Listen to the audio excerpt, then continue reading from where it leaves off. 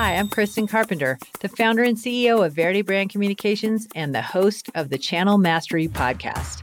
Over the past 2 decades, Verity served hundreds of amazing brands across the active lifestyle markets.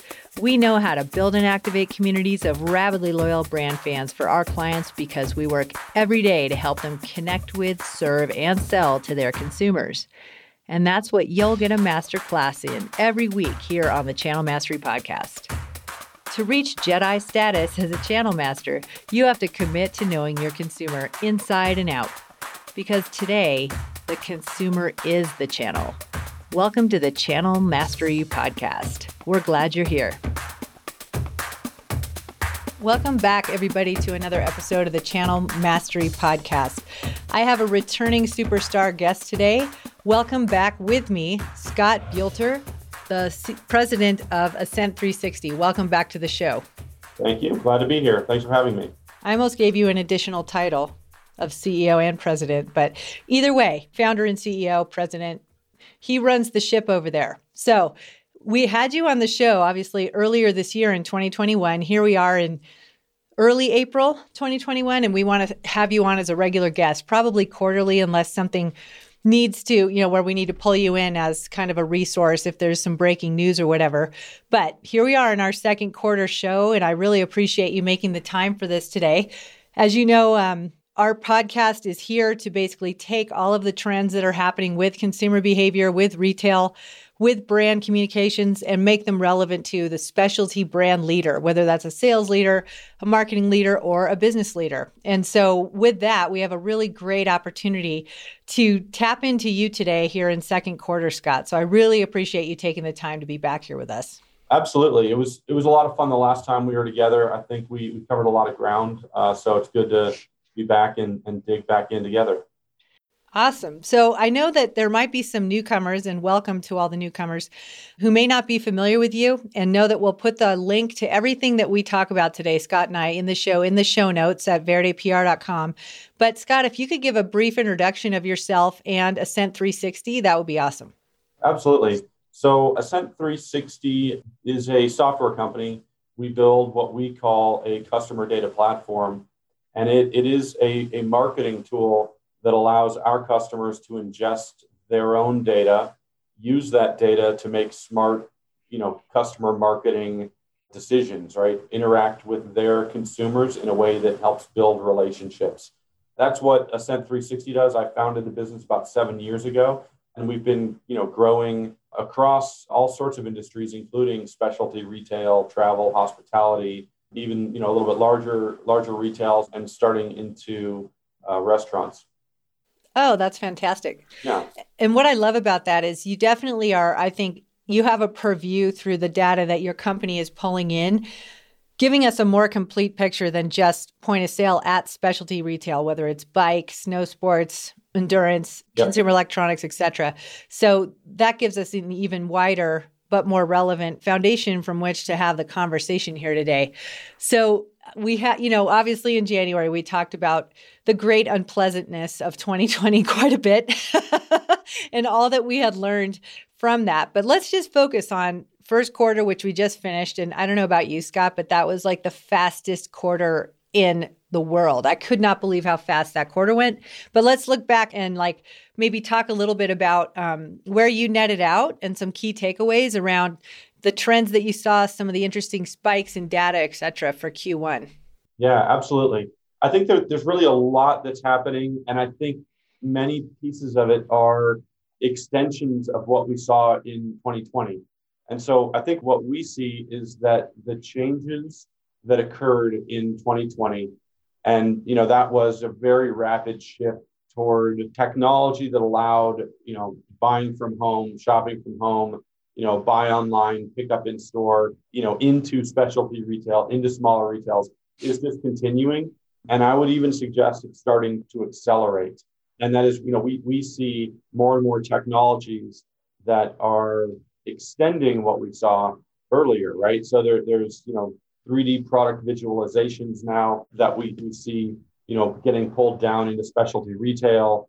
We see live shopping experiences.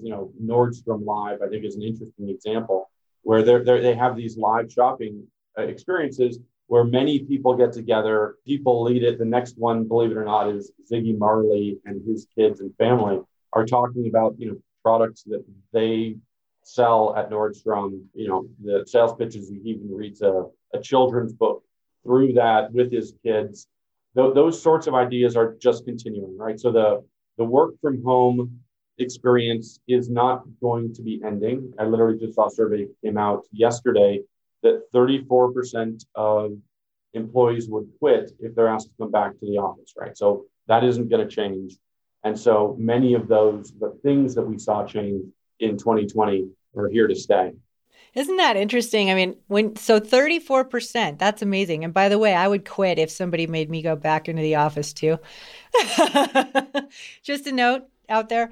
But that's super interesting. One thing before we go into a little bit of what you just talked about, I know that you work with a lot of really prominent resort clients in snow sports. And obviously we just finished that year. Talk about shock and awe, right? Like, how did things end up? I mean, we work a lot on this podcast with the great team over at SIA, and having kept in touch with them, they're doing so much. Their feet aren't even touching the ground, I know, to support their membership. But tell us what you see from the consumer side, or what your data kind of shows you at this point in terms of how did 2020 and 2021 end up for the snow sports this year? Yeah, I think it's a net positive in the ski industry and the resort industry. The challenges were really substantial. And I think the last time we talked, there was a lot of nervousness about, well, will things get shut down again? People have purchased passes en masse, right? So pass sales across almost all ski resorts sold very, very well. But a lot of that came with insurance policies, right? If we shut down or if you don't come, you get your money back. All those sorts of things. And there was a lot of nervousness that, well, before spring break, if things all of a sudden get shut down, that all of the work that these resorts had put into the season will start unraveling. And then all of a sudden, the financials stop working out and things get pretty tough. It certainly wasn't, a blowout season or a blockbuster season or probably even a normal season in terms of revenue. But across the board, and that's, throughout most of the United States, a little bit rougher in Canada, but all of the different regions, those resorts actually did quite well. And we also see the past sales have already started for, 2021-22 season. And those are going well also. Some of the ideas continue, and some of those ideas are people want to be outdoors. People want to get out of the house. People want to experience life. And that actually works well for the ski industry. And I would probably mention one other thing within that. So the U.S. savings rate absolutely skyrocketed during this pandemic, and it can't be minimized, right? In April of 2020, the savings rate went from around an average of 6% per month to 33%. And it stayed high since that time, right? Not at 33%, but I think February of this year was about a 19%, January was 12%, something like that. And so there's an enormous amount of dry powder that the US consumer has that they're going to start unleashing on the economy. And, that's one of the reasons I think that we see the stock market so high, but that's certainly helping the ski industry. People are taking those trips. They want to get out and they're buying next year's pass. So overall, even if no one's going to look back at 2020 as a year for the record books, I think overall people are happy. I would have to say we've been hearing and seeing the same thing. Obviously, we graduated with our winter sports clients fast-paced into cycling, right? And we are seeing that there's still an incredible amount of volume and traffic going into the independent bicycle dealers, for example. I know that you all launched, a great service where you've grown your bicycle dealerships and different bike brands. Can you talk a little bit about that and maybe some of the trends that you're seeing that are maybe a little bit future paced for bicycling? Because ultimately, I think people have, they've missed Sea Otter. There's almost like a start of the season that didn't happen. They're struggling with product availability, but I see that the consumer demand is still so strong. And I'm curious to hear your take on that. Yeah, let me actually make a transition from ski into bike that I think fits there very well. almost every ski resort closed their window down, right? Their ticket window. And that means you had to buy everything online. What that also means is that ski resorts went from, 15% consumer data collection to 90% consumer data collection overnight. And that's a huge benefit to all of them.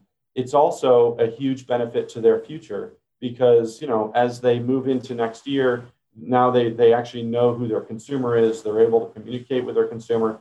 They know some of the likes and dislikes of their consumers, which one took lessons, which ones, chose some other product or maybe just chose some ancillary event like tubing or something like that, which is great for the ski industry. The bike industry has just been a little bit slower to adopt some of the technologies that we see many retailers taking on, right? Because even spring of 2020 was just such a blockbuster year that they did so well. They're still busy right now.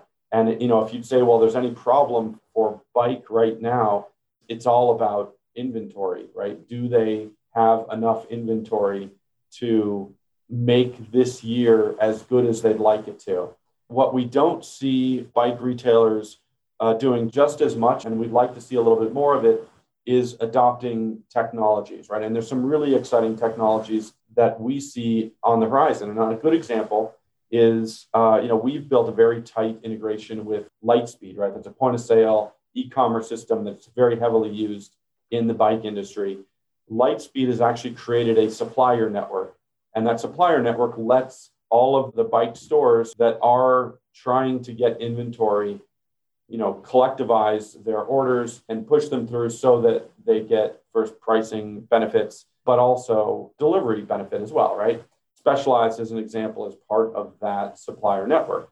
So that's really, really good news. That said, the bike retailer, the specialty bike retailer, is still in the process of kind of adopting to a kind of a new reality around shopping from home, data collection, those sorts of things, right? Some of the best in the industry, like Mike's Bikes, they're absolutely pros at this, and they're doing so well for that reason. And they're starting to build themselves into a national business, right? They really, as much as their footprint is local, their e-commerce business is becoming a national business. And, there are other bike retailers who are starting to follow suit. And so I do expect to see some kind of differentiation in service for the ones who are succeeding there and other ones who are kind of choosing not to attack that as aggressively.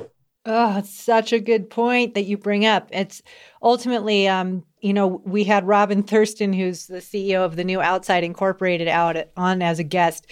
And he said something that was it just hit the mark so perfectly. He said, it's just astounding to me, like the consumer in these markets is so passionate. They're willing to put up with so much fragmentation and so much friction because they love their sports and their communities so much. And what you just described is something like, as we see more availability with a kind of a specialty touch, like what Mike's Bikes is doing, or I actually just had a similar experience with Jensen because I checked all the shops here locally, couldn't find what I needed, and basically just went on the hunt for what I needed. And then I basically had it overnighted and brought it into my shop. So it's almost like I'm taking the role as a consumer that the shop used to take, but where they normally get their stock from maybe is missing there's some holes in it. So consumers are going to start doing this and pulling it in on their own. And it's almost like the water finding its way downhill. Like there's no way to stop it. And it's such a good point you bring up because it's something they can actually create a solution for that mimics the level of service they're providing on a person-to-person basis. Absolutely. The quote that I love is Ben Franklin. Franklin said something like, well done is better than well said. And even though Ascent, we very much think about marketing and this one-to-one marketing, the execution of customer experience is within the operations channel as well, right? It's executing. It's like letting someone know that their bike is, service is completed, or the tune-up is done, or that they're ready to pick up a product or something like that. And like what you just described around, what Robin was saying, I think fits that so well. People are so passionate, they are engaged, they want to engage, but they are expecting some sort of a good experience. Oh my gosh, they get it everywhere else in their life. Why wouldn't they expect it here? And what you said, so just so I understand, Lightspeed has a supplier network? They do. Yes. Okay. Yeah, I think it's actually pretty exciting. And I would recommend that bike retailers start to look into it. I should get them on the show.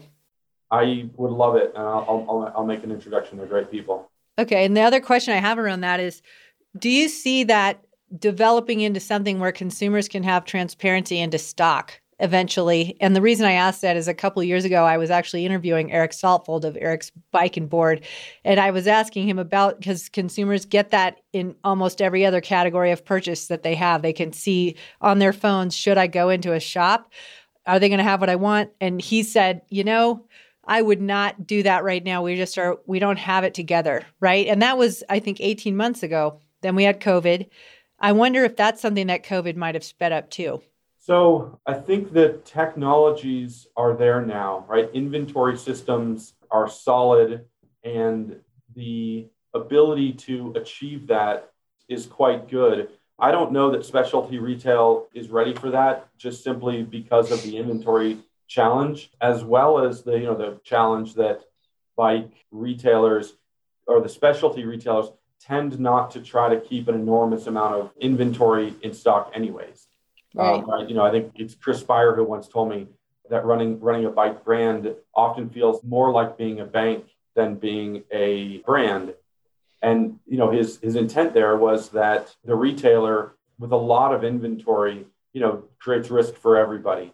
And so I tend to think that that's going to be slower to arrive to the specialty retail, but it is too bad because we are seeing it in almost every other industry.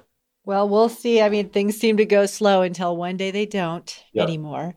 So sorry, we got a little bit sidetracked. Yeah. One of the other things I wanted to make sure I followed up on that you did a great job exploring and sharing with our audience on in January was your efforts around email marketing at Ascent 360, but also where you see email marketing as a channel for these specialty retailers and brands that we're working with, you and I. So I'm curious if you could talk a little bit about that awesome blog that you posted, Customer Journey Mapping for Email, Why It's Critical and How to Start, and really just talk about kind of how this is developing as we go into, second quarter and beyond of 2021. Yeah, absolutely. The idea of customer journey mapping is really simple, if you will, right? It is saying, well, how do you adapt your marketing to your customers, unique needs? And if you do that, you're going to grow revenue, right? You're going to increase conversions. You're going to ensure customers stay. And I might say that the easiest way to think about it might be with an example. I actually did just get on a plane last week and had a really good and different experience. And it started with the airline, texting me about 72 hours before the flight. And they said, hey, this flight is really quite full. That means that there won't be the same sort of COVID distancing that you might want. There are other flights available. So I texted them back.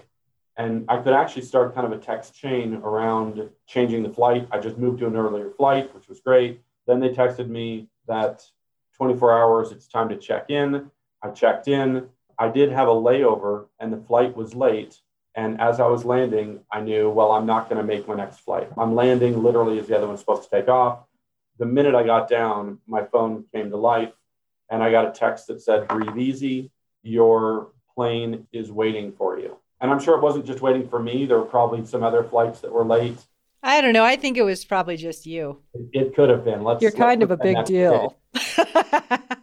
Yes, maybe. But the nut is that what a great experience it was. And it was all about, my own journey through the process. And what we implore, our clients to consider is their own customer journey. And, if you'll take the opposite example of what that really was as a good experience with an airline, I was at a ski resort this winter, and they actually have people standing in random locations with a giant question mark sign that people can come over and ask questions. And you'd say, well, why are they doing that? And the reason they're doing that is that they actually know that some percentage of the people who are arriving there are completely confused. They don't know where to go. They don't know how to achieve the goal that they're trying to achieve. And so the person's randomly standing there. So if some person walks over and says, where is the kids' ski school? Then they'll point to where kids' ski school is, something like that. And you'd say, okay, this is a decent solution, and it's great that they're doing it, but it's relatively expensive. And it also might mean that the person who's looking for kids' ski school parked in the wrong place to start with. And so when you think about mapping a customer journey, you might start to say, well, if we know someone bought a kids' ski school package, and if you know that they're arriving today, which are two things that all ski resorts actually do know, then why don't you tell them or give them a 30-second video that says, this is where you park. This is how you get your gear onto, the minibus. This is where you're going to get off. Please get here 30 minutes early. This is what you should bring, or something like that. And now, you don't have to have someone standing with a giant question mark answering questions from confused consumers. So it's all about mapping what your consumers are going to do, what you already know they're going to do. You've got the data to tell you that, and it creates a great customer experience. And those customers will certainly talk about, it was fantastic. I parked in the right spot. My kid got there on time. They had a great experience because we did remember to bring, warm mittens or whatever it might be. And you feel like a local instead of an idiot. Which I think is important. Come on. I mean, we want to be welcoming everybody in, all these newcomers. We want them to feel like locals, like they know what they're doing. That's right. Often when you actually arrive at a ski resort and you park, what you see in between you and the mountain is a village, right? A town. And you're like, how in the world do I get through to that, to where I'm actually trying to go? And, once you start getting good at it, it's relatively straightforward. But you can imagine for a newcomer, they're like, how in the world? And am I supposed to walk through that with all these skis and all that sort of stuff? And you might as well just help people become locals, like you said, instead of letting them kind of suffer through the experience. Yeah, we want to have a specialty experience. And that's going to evolve as we have new people coming in. So let's get back to what you guys are doing and what you're seeing with email. I'm super curious about that. Obviously, it's still very much a top converting channel, but I know through COVID, people were just getting hammered with invitations to join lists and all of that. And honestly, I even opened a new email address because I was so overwhelmed with the amount of, offers and spam and stuff that I started to get in the third and fourth quarter of last year. So what's working today for our specialty consumer with email? Well, it's easiest to say what's not working. What's not working is, batch and blast, or some people call it spray and pray. The open rates on that type of an email where you say, hey, we've got 100,000 people, let's tell all of them the same thing. It doesn't work, and it doesn't work in a kind of a classic fashion, right? You're probably getting 12% open rates. The volume of email people keep getting continues to increase, and the conversion rates are going down for that type of an email. But what is amazing is any sort of email that is related to something that the consumer is actually doing. And, we often call these, triggered emails or automated emails. Those type of emails continue to do remarkably well, right? 50, 60, 70% open rates. That's amazing. It is amazing. And, you think to yourself, well, if I could send an email and get 70% of the people to open them, would I do that? And what it takes to do that is just say that, well, we know something about some action somebody took, right? They bought something from us. They were browsing our website. They, filled out a form of some sort, and therefore they are engaged. They're interested. They're raising their hand. And when you send them an email, they're going to interact with that, and you're starting the beginning of the relationship. And that is fundamental to what we believe specialty retail should be doing, and what works quite well. And it is ultimately very, very cost effective, right? Because when you set one of these things up, right, let's just pretend that it is a browse abandoned email, right? Someone's browsing a certain section of your website, let's call it, they're looking at your skis, but they don't buy anything. If you automate an email to them that says, hey, we've got these skis in stock, or, come back and look at some of our favorite brands, Rossignol and Head, they will open the email. The click-through rates are also quite high, and you're getting the consumer back engaged because they told you already that they're interested in buying a pair of skis. Mm-hmm. Absolutely. So we're making it easier for them. That's right. And I love that you're, actively seeking out these alignment partnerships with companies like Lightspeed, et cetera, because ultimately you're making it easier for our specialty base, whether they're brands or retailers, no matter where they are in that gap jump. Yep. You're giving them something to like latch onto and like start to modernize or continue to modernize, because I know many of them did a hell of a lot of work last year. Yeah, they sure did. Yeah. So let's talk as we wrap up here, Scott. I would love to know what your key consumer take is. Here we are again in April of 2021. Tell us what we need to know in terms of being remarkable to the specialty consumer. Like, what's your key takeaway for us? I think the key takeaway is this, that the progress towards, consumer one-to-one relationships is just beginning. I would probably relate it to the auto industry, right? You may not know this, but the first electric car was developed in 1880. That's 150 years ago now. And now we're at a place where the electric car is becoming the mainstream. It's not going to take nearly that long, but we are at the very beginning of the trend towards using data to build relationships with consumers, right? Data science, using AI, predictive analytics, all those sorts of things. It is going to get easier and easier. But what I would suggest is the one core message is that there's no way a business will be able to compete without a strong, robust data gathering, data quality, and customer data experience strategy. The companies like Amazon are collecting 100% of their data. They are acting on that data. They know the consumer. They're treating the consumer, like an individual. And businesses who don't adopt any strategy here, I believe, won't succeed in the next 5 years. You have spoken, and I totally agree, Scott. So let's help get them there. And having you on the show regularly is a huge, huge part of that. Where can our awesome audience learn more about all that Ascent 360 is doing and building to help us be successful in that regard? Yeah, so we would implore people to come to our website, which is ascent360.com. Please send us a note. Feel free to email me at sbuelter@ascent360. Anyone who does use Lightspeed or a tool like Lightspeed, we're now in a place that we are offering kind of a free, data integration and free data analysis using that data. Our platform actually does it automatically. So, come check it out and try it and see if you think it's interesting. We're happy to have the discussion. Awesome. Well, thank you so much, Scott. It's awesome to have you back on the show. And I look forward to hosting you, I guess, as we get closer to summer. Yeah, thank you. It's always fun to talk to you. And I enjoy our conversation. Me too. Thank you so much. Absolutely. Bye now. Thank you so much for listening to the show today.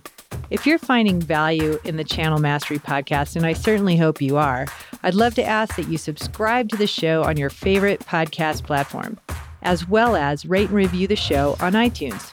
Doing so helps more people discover the content. More specialty business and brand leaders can be helped by the incredible resources we're offering every week on the show. I also would like to invite you to join our community at channelmastery.com or verdepr.com. Sign up with your email and you'll receive special resources and content created just for friends of the podcast. You'll also receive advance notice of new Channel Mastery trainings and offerings. Thanks for listening, and see you next week.